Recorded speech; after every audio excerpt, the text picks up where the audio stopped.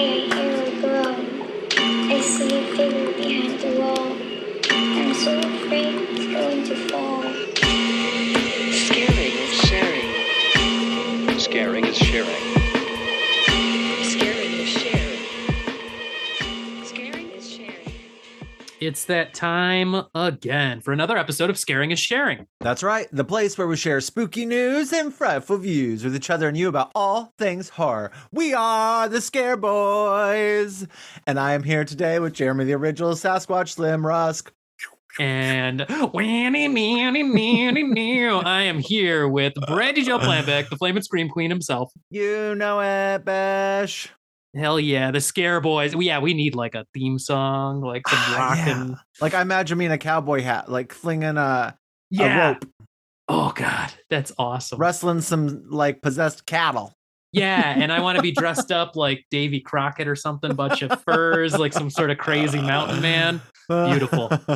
Oh, that is the stuff of dreams. It is. If you have not listened to us before, the typical format is Jeremy and I come on, talk about our news and views, and then we assign a movie to the other person they've not seen before. We watch them, we come back, we talk about them, but then sometimes we have guests on who assign us the films. Every 10 episodes, that is. And then sometimes, like this week, one of us, in this case me, doesn't have time to meet twice or to watch two movies. So we do a spooky solo, a solo spooky, a singular spooky. A singular spooky, or what about a spooky soliloquy? What were we calling them too? I think Tiny Terrors originally. Tiny Terror, yep. Yeah. Spooky soliloquy. I like that. No, wait, what? I'm an actor, so I should know. But what's the difference between a monologue and a soliloquy? A monologue is just talking, right? And isn't a soliloquy a type of poem? Like, doesn't it have to follow a specific meter or format? So it's a monologue addressed to oneself. So a monologue is, I think, a little bit more out and about to everybody. And a soliloquy is like, why am I like this? Yeah, so and I should have known that, but I didn't. Like Hamlet, when he's alone talking to himself, that would be a soliloquy then. Yes, queen. All right, well, there you go. Your theatrical lesson for today. Yep. And as you know, which episode or what movie we're talking about, and for once, not once, and this happens occasionally, but we both know what movie we're going to talk about as well. But if you want to skip ahead to it, you can look in the podcast notes and just zoom right along, partner. Partner. I'm all about being a cowboy today. Yeah, you are. What's going on? I mean, I know you're from Wyoming, but... Did you ever see Dead Time Stories? No, I haven't. But, it's like a compilation movie, but I think they all have like a Western sort of vibe to them. Okay. But yeah, I've never seen it either. I had no interest, but I think there should be more horror Westerns. And I've never there probably are, and I just haven't spent time with them. Like there's that Winchester movie, right? That didn't get great reviews. Am I remembering that right? Because there's something with like the Winchester gun and someone decent was in it, like Kate Blanchett or some shit. I don't know. That sounds right. I mean, technically Near Dark is considered a vampire Western, so... That is true. So Winchester was Helen Mirren. Oh, okay. Yes, but it is like a ghost story about like someone, like an heir to Sarah Winchester, who, I don't know who she is, but something with the Winchester rifle. She believes she's haunted by the souls of people killed by the Winchester repeating I almost said revival rifle. So there you go. But you know what its Metascore is on IMDb? Real bad, probably. 28. Yep. That is real bad. Helen Mirren. Helen, why? Helen, why? Wait till Helen comes. Oh, good. Poor Lord. thing. So, Jeremy, since I last saw you, we had, well, first of all, our last episode, we had the goth botanist on Lauren for episode 130, which was a blast. Total blasty. Total blast. But I have just been busy with theatrical things, which is why I should have been up on my soliloquy talk. But, I do mostly monologues in that and not soliloquies. So, Anyway, I honestly have watched nothing besides the movie we're watching. I have not looked at the news once because I wake up in the morning and while I'm doing my morning routine, I usually do Wordle, Cinenerdle, and Framed, which is a new game I've learned about, which shows you like Framed. Do you watch it, play it? I love Frame. Sarah and my I God, do it all it's the great. time. Today was the first time I got it in the first one. Did you do it today? Let me do it. Let me do it right now. So if you don't know, go to Framed, and it's called like Framed. I mean, because there's multiple of course, things called Framed, but it is called specifically. Oh God. It's framed dot WTF. Thank you. Well, that's dot WTF. Oh, like, what the frame? It took me 3 to get this one. Oh, you got it? You just did it right now? I just did it right now. You did it so fast. It took 3. I took but it is horror related, and since you'll all be listening to this far after the fact, it was The Village. It's the first one I got in one. And do you know what's really embarrassing is, like, I mean, that movie's, I was gonna say piece of trash. There's a few redeeming qualities about it. Yeah, it's not a great movie. It's not a great movie. But one of my all-time favorites that you've not seen, it's in my top 5, and I missed it. It took me 3 guesses to get it, like last week. Oh, yeah, I know what it is because Almost Famous. Yeah, I've never seen it, and I only got it because one of the frames was of Jason Lee, and I know what his character looks like in that movie. Well, then you got it after the third one because the third one was when I got it. It was like 4 or 5. I got it, and I was like, but it was I've never a typewriter. seen this. So the first one I said Misery, and I thought, but I should have looked at what was being typed. And then the second one was Rainn Wilson, and I forget he's even in that movie. And then the third one is Kate Hudson, like dancing around in this big empty like concert arena with like flowers all over the place after a concert. And then I knew it, but I was embarrassed. One of my all-time favorites, and it took me that many times. I got Yesterday's in one, which was some war thing. It was Independence Day. Okay. Oh, yep. Because the first one I was like, I know Randy Quaid flying that jet at the end. I know that image, so I've seen that movie too many times. Now, have you played Cinenerdle? No. So Cinenerdle is also a lot of fun. It is more specifically Cine to Nerdle. So CINE, the number 2, NERDLE. And it's fun. It has all these blocks that say different things. Like different people come up with these, so it's always a little different. Sometimes it's the words in a title. Sometimes it's things like actors and actresses and themes of a movie. But you have to align. It's like 4 rows of 4, and you have to align, like move the squares around to make like a movie, and it will tell you, oh, you got it, or you have like 3 of the 4 there or whatever. And so you do each of the lines that make up a movie, and then of those 4 that are all horizontal, then also 1 from each of those 4 make up 1 vertically. So there's 5 movies you're guessing in these 4 rows. Cool. So check it out. Yeah, I'm going to try that one. Yeah. So if other people know fun, I don't know what you call these, word games, although Framed isn't a word game. Just fun games on your phone, especially movie-related ones. Love Cine to Nerdle, although I just call it Cinenerdle. And Framed, which is a new one for me that I think my friend Harry, friend of the podcast, told me about. So check those out. And last year, there was one, they only ran it around Halloween, so like through October, and then they stopped it, but it happened in the fall. It was called Horrordle. And it was pretty much just like Framed, but only horror movies. Okay.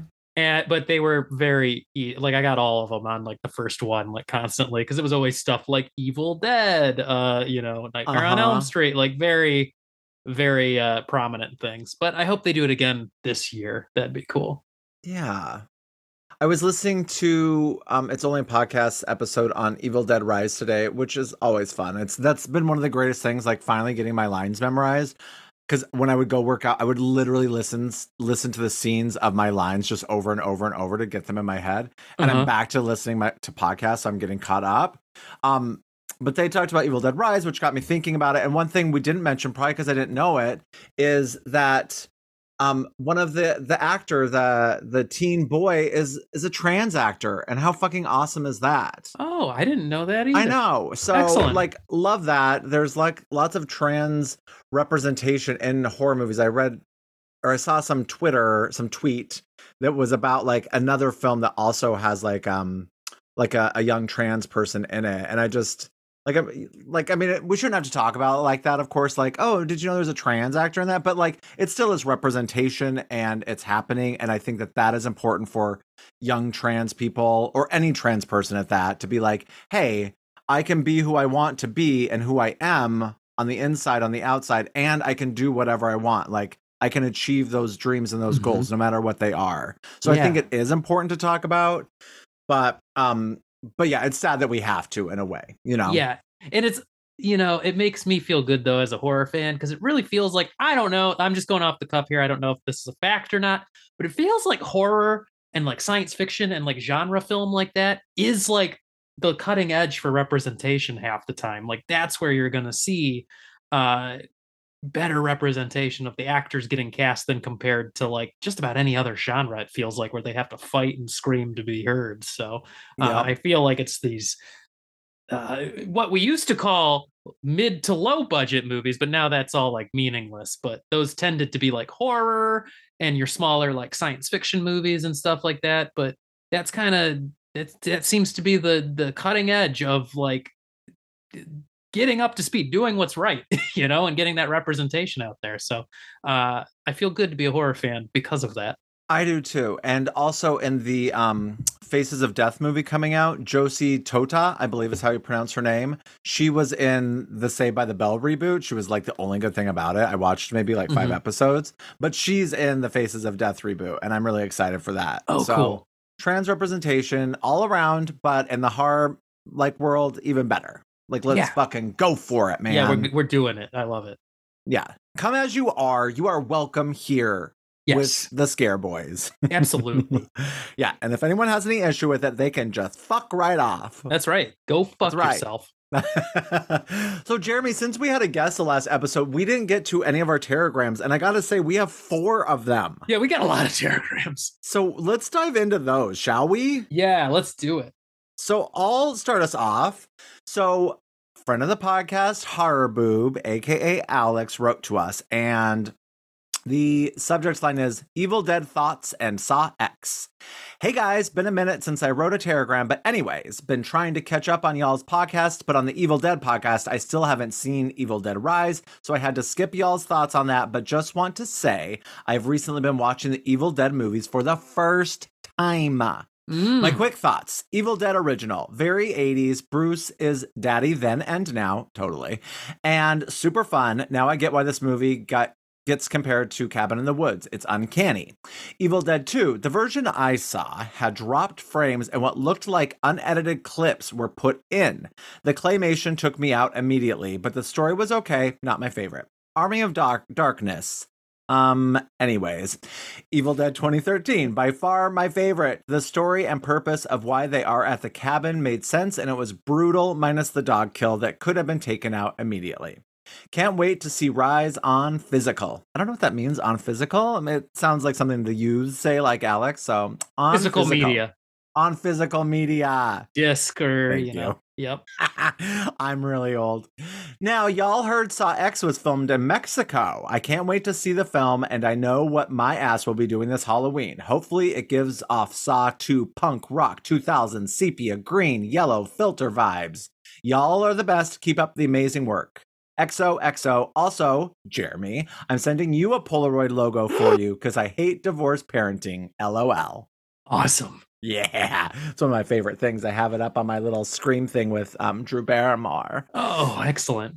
So yes, thank you, Alex. And I feel like the claymation is more predominant in the first Evil Dead. The OG. Like, I wonder if he got them mixed up. I wonder. And it's weird though. He was talking about like dropped frames and stuff. So I'm wondering if did you find some sort of weird like director's cut or like bootleg cut or something like that?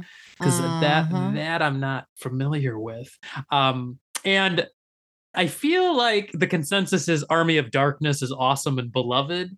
But I know it's not for everybody. So I appreciate dissenting opinions because, that's what makes the world go round. Also, as Haraboob is, he's baby. Like he not calling him a baby, but he is young. He's baby. I feel like I can understand a younger generation. Like I think he's like 21 or something. Like going back and watching all these Evil Dead movies, that Evil Dead 2013 would rise to the top. Yeah, because it fits what you grew up with better. Your aesthetic, yeah. Totally. So that makes sense. But now, because I don't think we did this when we rated when we reviewed Evil Dead Rise, rate the Evil Deads in order of rank them favorite down. Yeah. Okay. Ooh, this is gonna be hard, but it all falls into place pretty quick for me. And that's not to say like Evil Dead is a series where I absolutely love all of them. None of them on Letterboxd for me dip below 4 stars. So I think they're all top-notch movies. But if I had to rank them, my favorite is Evil Dead 2. My second favorite is the original Evil Dead. Number 3 is Army of Darkness. Then Evil Dead Rise, and then the 2013 as coming in last. But I love them all. So I think I would go favorite, the OG, then Evil Dead 2. Then I think I'd go Evil Dead Rise, and then I'd go Army of Darkness, and then I'd go the 2013 remake. Okay.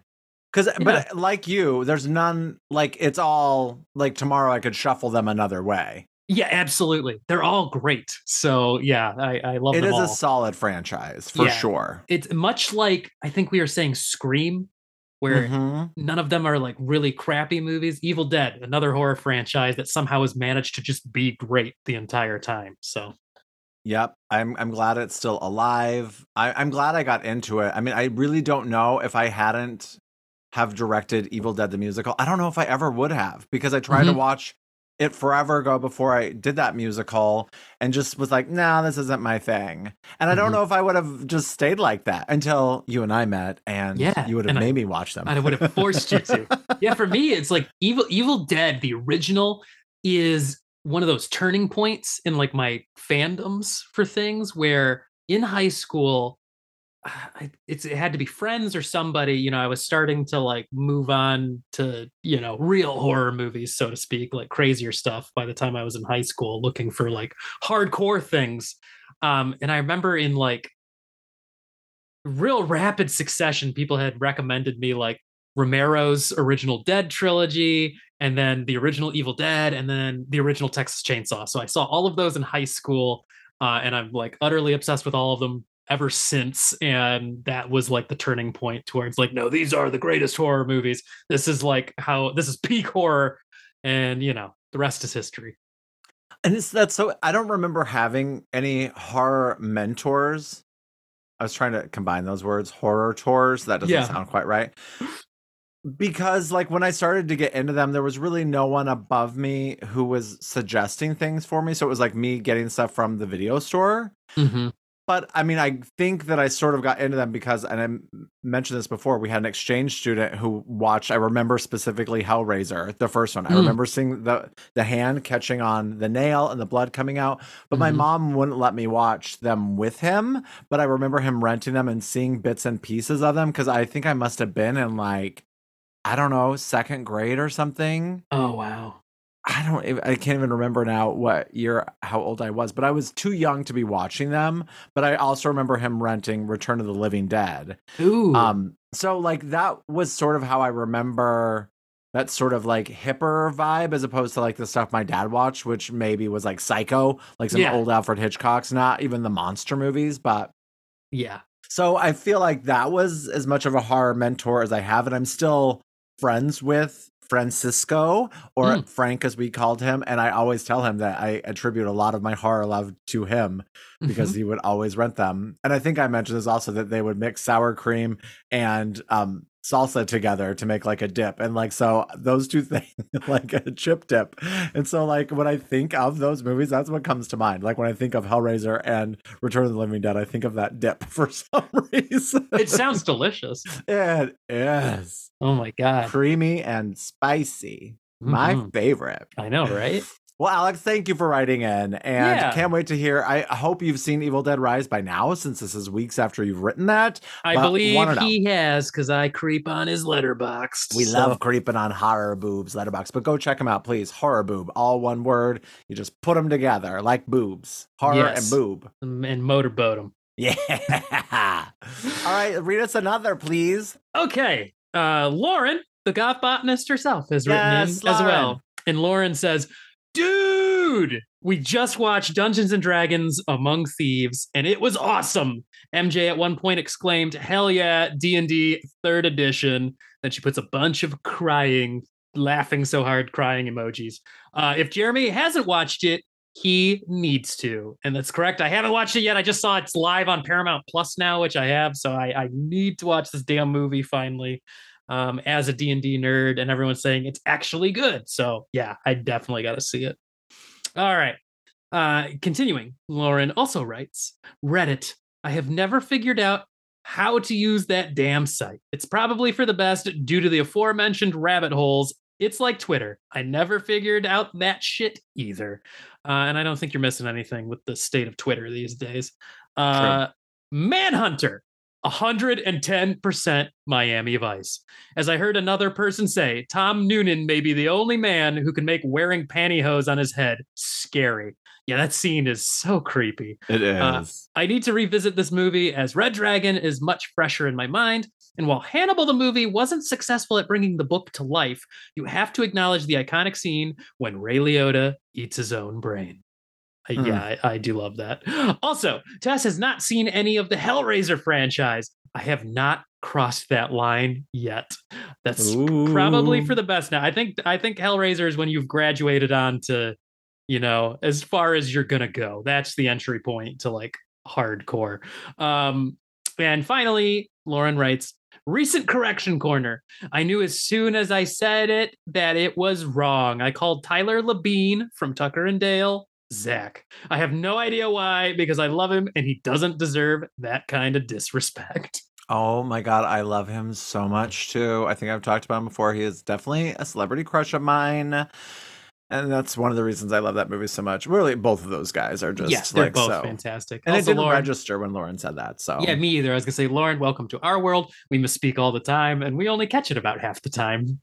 So that's what happens. Life. That's life. That's what podcasting's all about. That's what just speaking from the heart. That's the podcast game for you. Yep. All right. Thanks, Lauren. It was great to have you on. And I know some of those came before you guested on the podcast, so I wanted to get them in. All right. Next up is an email from my friend Matthew, friend of the podcast, who writes the subject line, My Horror Week. And Matthew writes, hello, you two. I had a horror-packed week, and I wanted to share it with you two. First, I saw Evil Dead Rise, which I really enjoyed. I really liked the 3 unique weapons I'd never seen used in a horror film before. You both talked about the Shining references in the film, and apart from the obvious, I noticed a few. The bathtub in the apartment was set up like the bathtub in room 237, and the molding around the apartment's peephole looks like the shape on the overlook's carpet. Both of you mentioned you liked 2013 Evil Dead, but I remember feeling the exact opposite of that when I saw it. My disappointment from that film almost made me not eager to see this one, but based on your opinions, I think I need a rewatch of 2013 Evil Dead. I also checked a book out from my local library called The Devil Takes You Home by Gabino Iglesias. I saw a few bookstagrammers. I don't know how to say that. It's like people on Instagram who have books. Okay. Bookstagrammers? Thank you. Bookstagrammers. That's it. Yes, thank you. I saw a few bookstagrammers rave about it, and I had to check it out, and it really did not disappoint. I finished the book in 4 days. While I love reading, I'm a slow reader, so this is a huge compliment and accomplishment, LOL, for me. My library has it filed under mystery, but this book delivers chills, and I would recommend it to horror fans. Lastly, I found a musical artist that I wanted to tell you about and your listeners. If you don't know about them already, they're called Midnight Danger, and they're a synthwave band based in Stockholm, Sweden. If you like 80s horror soundtracks, this band is for you. It really sounds like their music is lifted from an 80s horror film, and their cover art and music videos are a love letter to 80s horror. I actually liked having their music on in the background while reading The Devil Takes You Home. It gave a great mood. Have a great week, Matthew. And Matthew, yes, I listened to Midnight Danger yesterday, and I sent Matthew a message because the cover, the artwork is so horror movies, and the 80s music is so on point. So check them out. Midnight Danger. And yeah, I got to put this book on my list. The Devil Takes You Home. Cool. Yeah. And yeah, I mean, you heard what we both kind of had to say about Evil Dead 2013. It's not the top of our list, but we still liked it. So yeah, check it the fuck out. I had to look this up. Midnight Danger. Okay, I'm gonna listen to that. You gotta check them. Gotta listen to them. I love synthwave music. So yeah, me too. I wish there were some some people singing because that's my favorite. An 80s vibe, but with a cool singer. Yeah. But I also I just listened to it while working yesterday, and it was amazing. So cool. Yeah. All right. Well, thanks, Matthew. Yeah, thanks, Matthew. And next up, we got Teacher Drew. Teacher Drew. And Teacher Drew says, "Good morning, guys. Your episodes are engaging and just scream for interaction. Have you ever thought about live streaming via Twitch sometime? Count me in for sure. This is it's like my dream to do this year. Sorry, I just have to answer that right away. Yeah, I want to figure out a Twitch setup at some point. Because I think that would be cool to watch a movie or something, do something in real time with people. Yeah. They were into it. So, it's a future project we got earmarked, Teacher Drew. Don't worry. And Teacher Drew goes on to write, funny story. My aunt ran in higher level circles. Once, while visiting us, she mentioned she had been at some big SoCal party and met someone who is supposedly a famous writer. She told him sorry, but horror isn't her genre, so she was unfamiliar with his work. I was all sorts of envious when I found out it was Dean Koontz. Oh. Growing up, I was all over Clive Barker, Dean Koontz, and the master Stephen King. And to this day, I love all three of those writers myself as well. So, they're just awesome. Teacher Drew continues. To Ethan's question, many feel the same as you about Stephen King novels sometimes being better than the movies. As a kid, I remember reading The Shining at the beach. I got so terrified during one scene that I had to stop reading. Now that's effective horror movie. Yeah, reading at the beach and getting so scared. Holy cow. Yeah. Thanks for showing Manhunter some love. It's a solid movie. I also read all the Thomas Harris novels I could growing up. Shout out to the new Guardians of the Galaxy Part 3. It was brilliant and they leaned into the horror vibes. I thought of Nope, a certain animal attack scene, and a few other horror titles. Of course, I thought of Jeremy when Groot was told to go full kaiju. Yeah, I gotta see. I'm hearing great things. I've been sort of disengaged from Marvel lately because there's just so much I haven't kept up, but I do still love the Guardians of the Galaxy movies in particular. I need to see that third one and, wrap up the story. And Teacher Drew finishes up with, I was challenged recently to pick a horror movie still that was iconically terror invoking. Any thoughts? My friend chose the one with the nurse and the hedge clippers from Exorcist 3. Well, that's all for now. Till next time, stay happy, stay healthy, stay you, Teacher Drew in Phoenix. Thank you, Teacher Drew. Do you have a favorite Dean Koontz book? Dean Koontz? Probably Odd Thomas, the first one. Odd Thomas? Yeah, Odd Thomas. I haven't read a lot of Dean Koontz, but of what I've read, I think the first Odd Thomas was my favorite. I don't know that.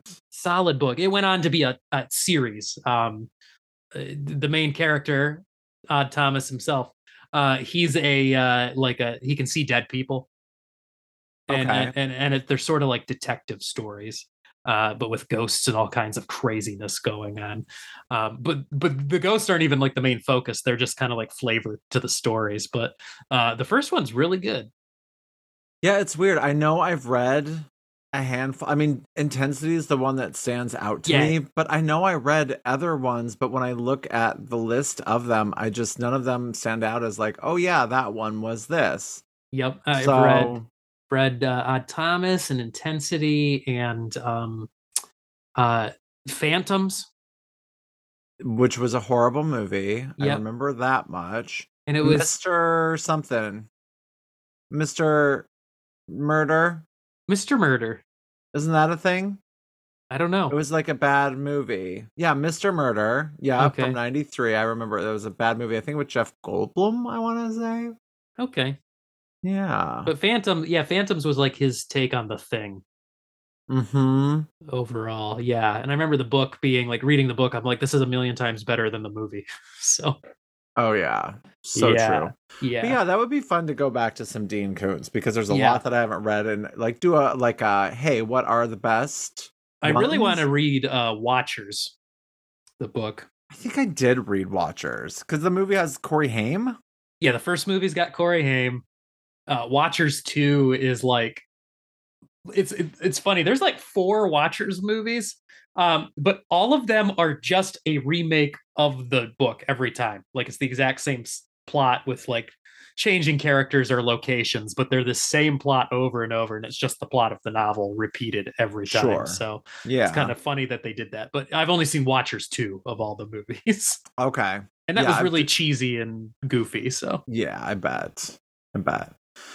Well, thank you, Teacher yeah, Drew. iconic horror frames. Oh, iconic horror. Speaking of framed, Do you have the any framed a game. still frame? Any iconic ones that are terror inducing by themselves?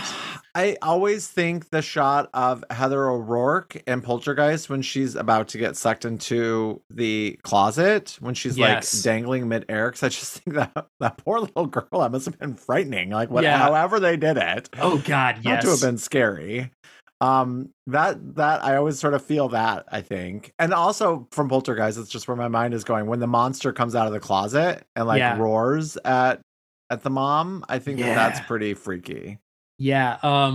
For me, I immediately thought of just about any scene of like when Leatherface appears in a doorway in the original Texas Chainsaw. yeah. Like all of those, like when he runs out and grabs The girl and her comes- legs are flailing. It just Yeah. feels so real. It it looks feels so real. so real, looks so real. Like that still image is just frightening. And I also thought of Jaws. The scene specifically, it's when the kids are all like in the water and you Mhm. see the shark fin like right before it submerges right next to them and all hell breaks loose. That still frame right there is just like so skin crawling because you know what's coming. Heck yeah, those are good ones. Yeah, so hey everybody, what are your favorite horrific, terror-inducing still frames? Yeah, any shot from a movie that's just by itself frightening.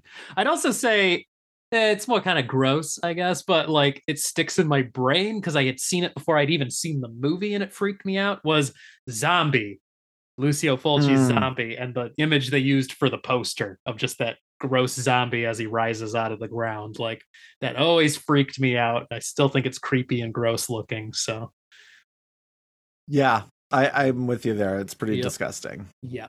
With Well, the thanks, Teacher Drew. with the "We are going to eat you" tagline. Oh yeah, on the that was a poster. good poster. Yeah, Better poster than a movie. Mhm. IMO. I would say overall. But yes, please keep writing us, everybody.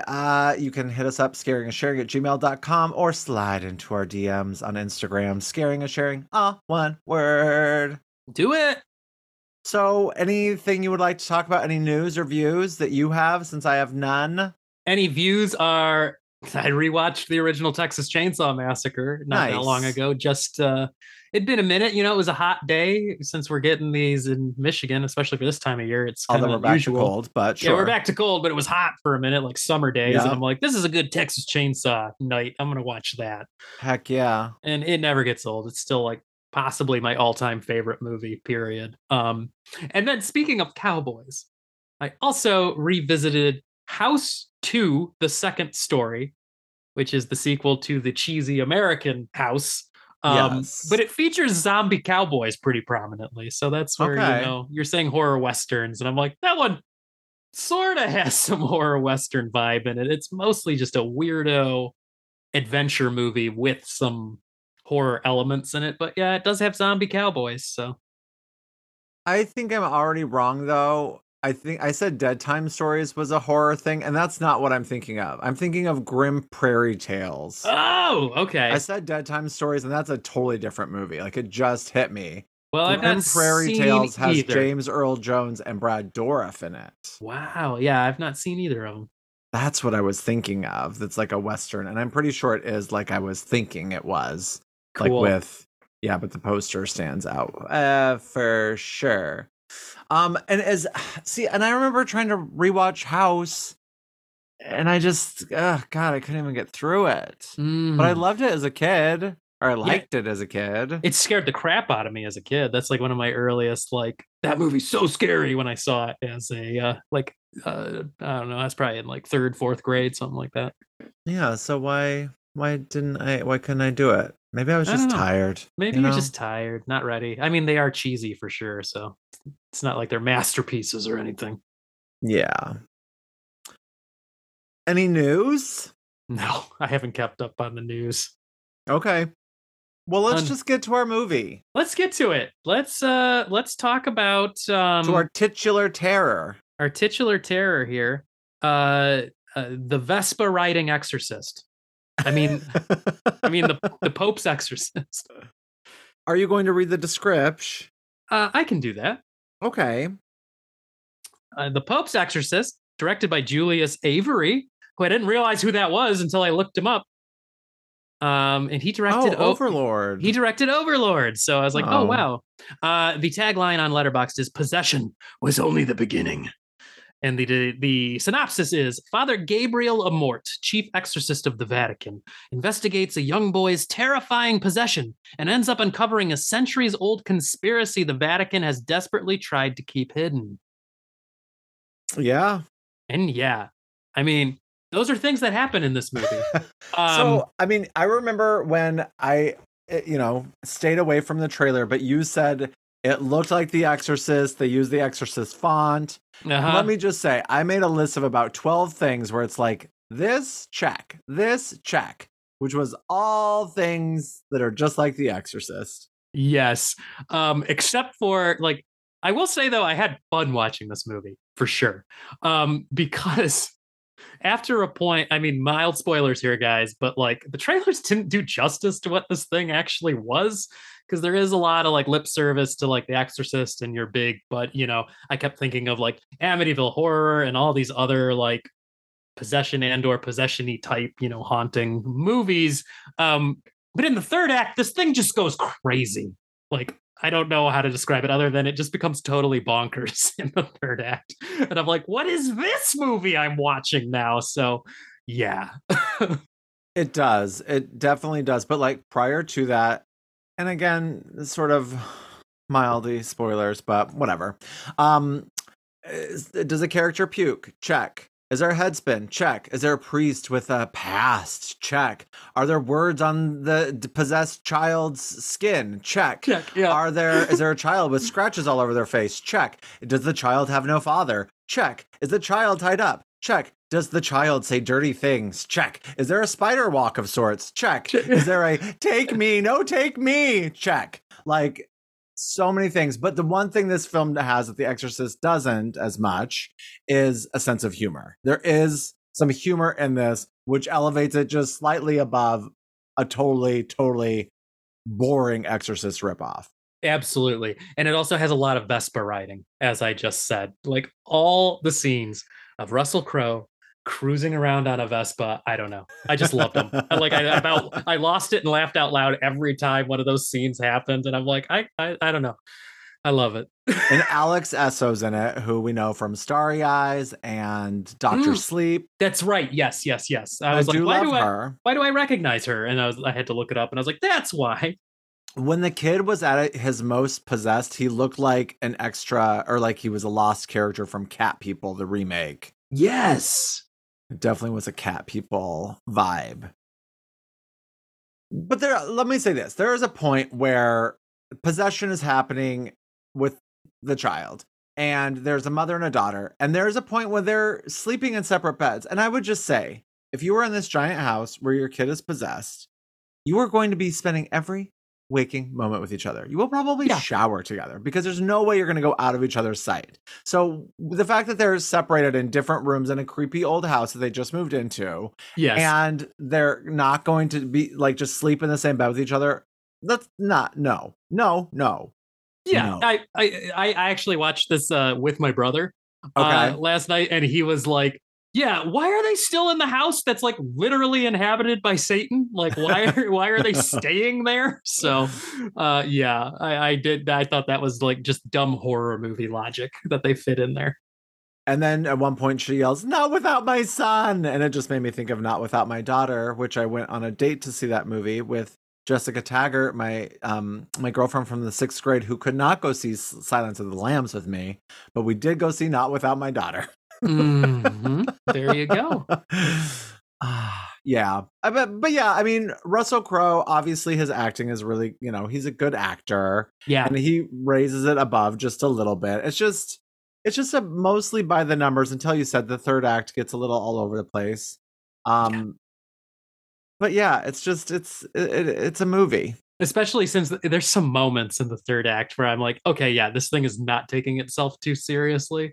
I saw somebody on Letterbox say that this movie, when all is said and done, this flick has more in common with The Evil Dead than it does with the original Exorcist.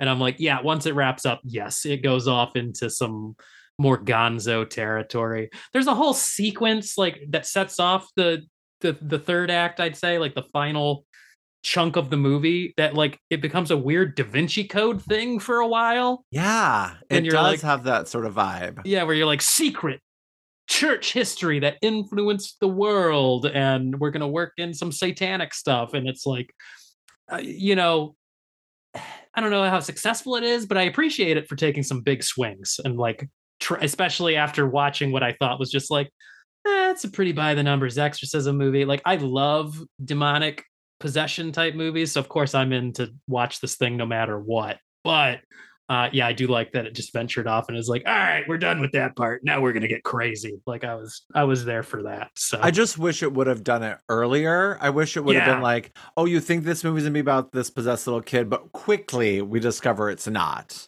yeah, But that it takes 2/3 of the movie of just yes, being a straight up Exorcist ripoff. And then before we finally get somewhere else, because there's these like really fun set pieces, the house, this like underground cavern. There's these things that are like really cool areas that like I just wanted us to spend more time in and to get to sooner. yeah, and I could like spend a lot more anytime they're getting into like demonology stuff. Cause like I don't know, I just love that shit. Like learning about occult lore and demonology lore. Like I could spend forever uh with them like getting into the minutia of it. But really it's just kind of flavoring in this movie. So um but and the fact that Franco Nero, what amused the hell out of me is that Franco Nero played the Pope. And Franco Nero, for people like me, he's an Italian like action movie star, B movie star. He's the original Django in a bunch of spaghetti westerns, and usually just really over the top action type stuff. But he plays the Pope, and then you look at the year this was supposed to be, and you're like, oh. So I guess he's John Paul II because that's who was the Pope the year that this movie is set. So I was just amused to no end that we got Franco Nero, I possibly playing John Paul II. But wait, I have to go back to something you said because the only place I know this from is from a movie called Django Unchained, which I've never seen. But that's Hmm. the word Django that I know. So Django is like a character that's in a lot of movies, Yes, like a kind Django. of character, Yes, so like a Django, trope or like a archetype. kind of all of those Okay. because there's a movie like Tarantino was referencing the movie Django, which is a spaghetti western from like the late 60s, I think, early 70s. Franco Nero starred as Django, who's your like traveling, badass gunslinger in that. But that movie was like a hit in Italy. So it spawned an entire wave of unofficial sequels where people would like name because Italy's copyright laws are pretty much like non-existent for a lot of things, so you can just do whatever you want and call it a sequel to something. So there was a ton of imitator Django movies, and there's probably like a couple dozen of them. But Franco Nero himself only played the character, I think, a couple of times. But he's especially in Italy, Django's like a big archetype Western character that carries a lot of weight. Now my follow-up question, and I definitely knew the answer to this at some point because I took a Western literature class in high school, which was really cool. I had a British lit class too. Like I had lots of really cool lit classes for like a small Mm, town Wyoming's high school. yeah. But in our Western lit class, I remember we watched High Noon, and that is a spaghetti Western. hmm Where does the spaghetti come into the name? So What does that spaghetti mean? just comes from the fact that it was produced by Italians. Got So like it. I don't know how like I don't know. People haven't referred to it as a derogatory name, but maybe it is a little bit. But um in like the 60s and 70s, like Italian directors, they jumped in on the popularity of westerns and started making their own. So a lot of them are made by like Italian directors and crews, often shot in like Spain or Mexico. Okay. Interesting. Yep. So, and that's like Clint Eastwood. That's he owes his career to those because uh his career was flagging in the US. His agent convinced him to go to Europe and shoot some movies over there, and he fell in with the Italian directors and, became the man with no name, the good, the bad, and the ugly, and Fistful of Dollars and all those, and that turned him into an international icon. So And I may be wrong as I'm just looking it up. I don't know that High Noon is a spaghetti Western, but I swear that I thought it was, but as I Google it, it's not coming up. It's just saying it's a cinema classic and whatnot. okay. So Yeah, and it's sometimes, there are movies that feel like the Italian westerns, but were made by America because those got so popular that then the American filmmakers started imitating what the Italians were doing. So yeah, it gets real crazy trying to track the development of those. because it was directed by Fred Zinnemann, which sounds almost like it could be Yeah, it could be. Italian, but Could be. I don't know. I don't And know. they also, those directors also would like try and hide that they were Italian. So like, directors like Sergio Carbucci and stuff would like sometimes direct under like Fred Jones, like give it a fake, try to be super American sounding name instead of their own. So Now I wonder how many times on the set of a literal spaghetti Western did they literally have spaghetti for like their I wonder was for the it on catering. on their crafting, what is it called, the craft table or Yeah, whatever, craft services. craft services, thank you. Yep. Crafty. Did they have lasagna? Did they have tiramisu? That's Yeah. Italian, right? Yes. Did they Okay. have charcuterie of some kind? I Oh my imagine god, I some love a charcuterie some tray. meats and cheeses, Oh my god, that sounds so which is delicious. popular across all of Europe. So Okay, come on, charcutes. yeah. So yeah, Russell Crowe makes this a little better. The humor, and I just wish that they got to, the stuff towards the end earlier. Yeah. And I wish that like the trailers were a little more, I don't know. At the same time, it was a pleasant surprise because this thing put me off. Like the trailers just looked so generic for this movie that there's just a little, I mean, it's not like amazing, but there's a little more going on than just the generic stuff they showed you in the trailer. So I was wishing they might have uh gave a little bit more of a peek. I did like the opening, that very I first did scene. too. I Yes. thought that was highly effective, and with like, and sorry, people that have to look up, does the dog die? There is some animal violence right in the beginning of this movie, but I thought that was just like an incredible sequence, the way they pulled it all off. So I was like, oh, cool. And then to bookend it, and slight spoilers, I won't get too much into it, but I loved that the end wasn't like, ooh, and the devil still lives. Like it was just sort of like, and now we're done. Yeah, it just kind of ended, but it also set up the potentiality for like any sort of sequel they want to do to this thing. So it's like, But it okay, wasn't like your sort of typical yeah, horror no, horror baiting that like a child wakes up and their eyes are fucked up, or that his eyes that he yeah, blinks and his, it's just more like, because is he based on a real character, or was that just what it makes it seem like? he's based on a real person. Okay. Father Amort was an actual exorcist for the Vatican. And so, and because of that, he was a controversial figure. I mean, they touch on it in the movie with the, church like higher ups telling him that we're trying to modernize and don't need you running around doing this archaic stuff from the Middle Ages. But like, yeah, that was sort of like the reality of it. Like he was very much hardcore, like the devil is real and stuff happens and people need to be able to, people like me need to be there to help deal with it. So yeah, he's an interesting figure in like church history. But I don't think this did well enough for a sequel to be warranted. No, I think I it don't cost think like so. 9 million, or no, wait, I think it grossed 19 million. I don't know what it costs to make, but I mean, and that's probably, I mean, it probably, the budget I'm sure was not, and worldwide it made 70 million. Yeah. Okay. So maybe a sequel, but it definitely wasn't a smash. No, not a smash. This is something though that like if I had known more about it, I would have had fun catching this in theaters, like on a Friday night or something like that. Like it's totally that kind of movie. It sounds like the budget was 18 million, so that's Ooh. 70 million worldwide. Now, let me ask a budget question. When you read about a budget and then you read about the worldwide, like, what something makes throughout the globe, is that budget you read about include all of the marketing and everything they had to do overseas? Usually, no. Usually, when you read the budget, that's literally what it cost. From what I understand, I might be wrong, guys, and it's been a minute since I've had to like learn about budgeting for films. But usually, when you read the budget figures, what they're talking about is just what it costs to like shoot the thing, and then get it through post production. But that usually does not take into account marketing, and any other costs that come up That's got to be associated like a with that. huge cost, though.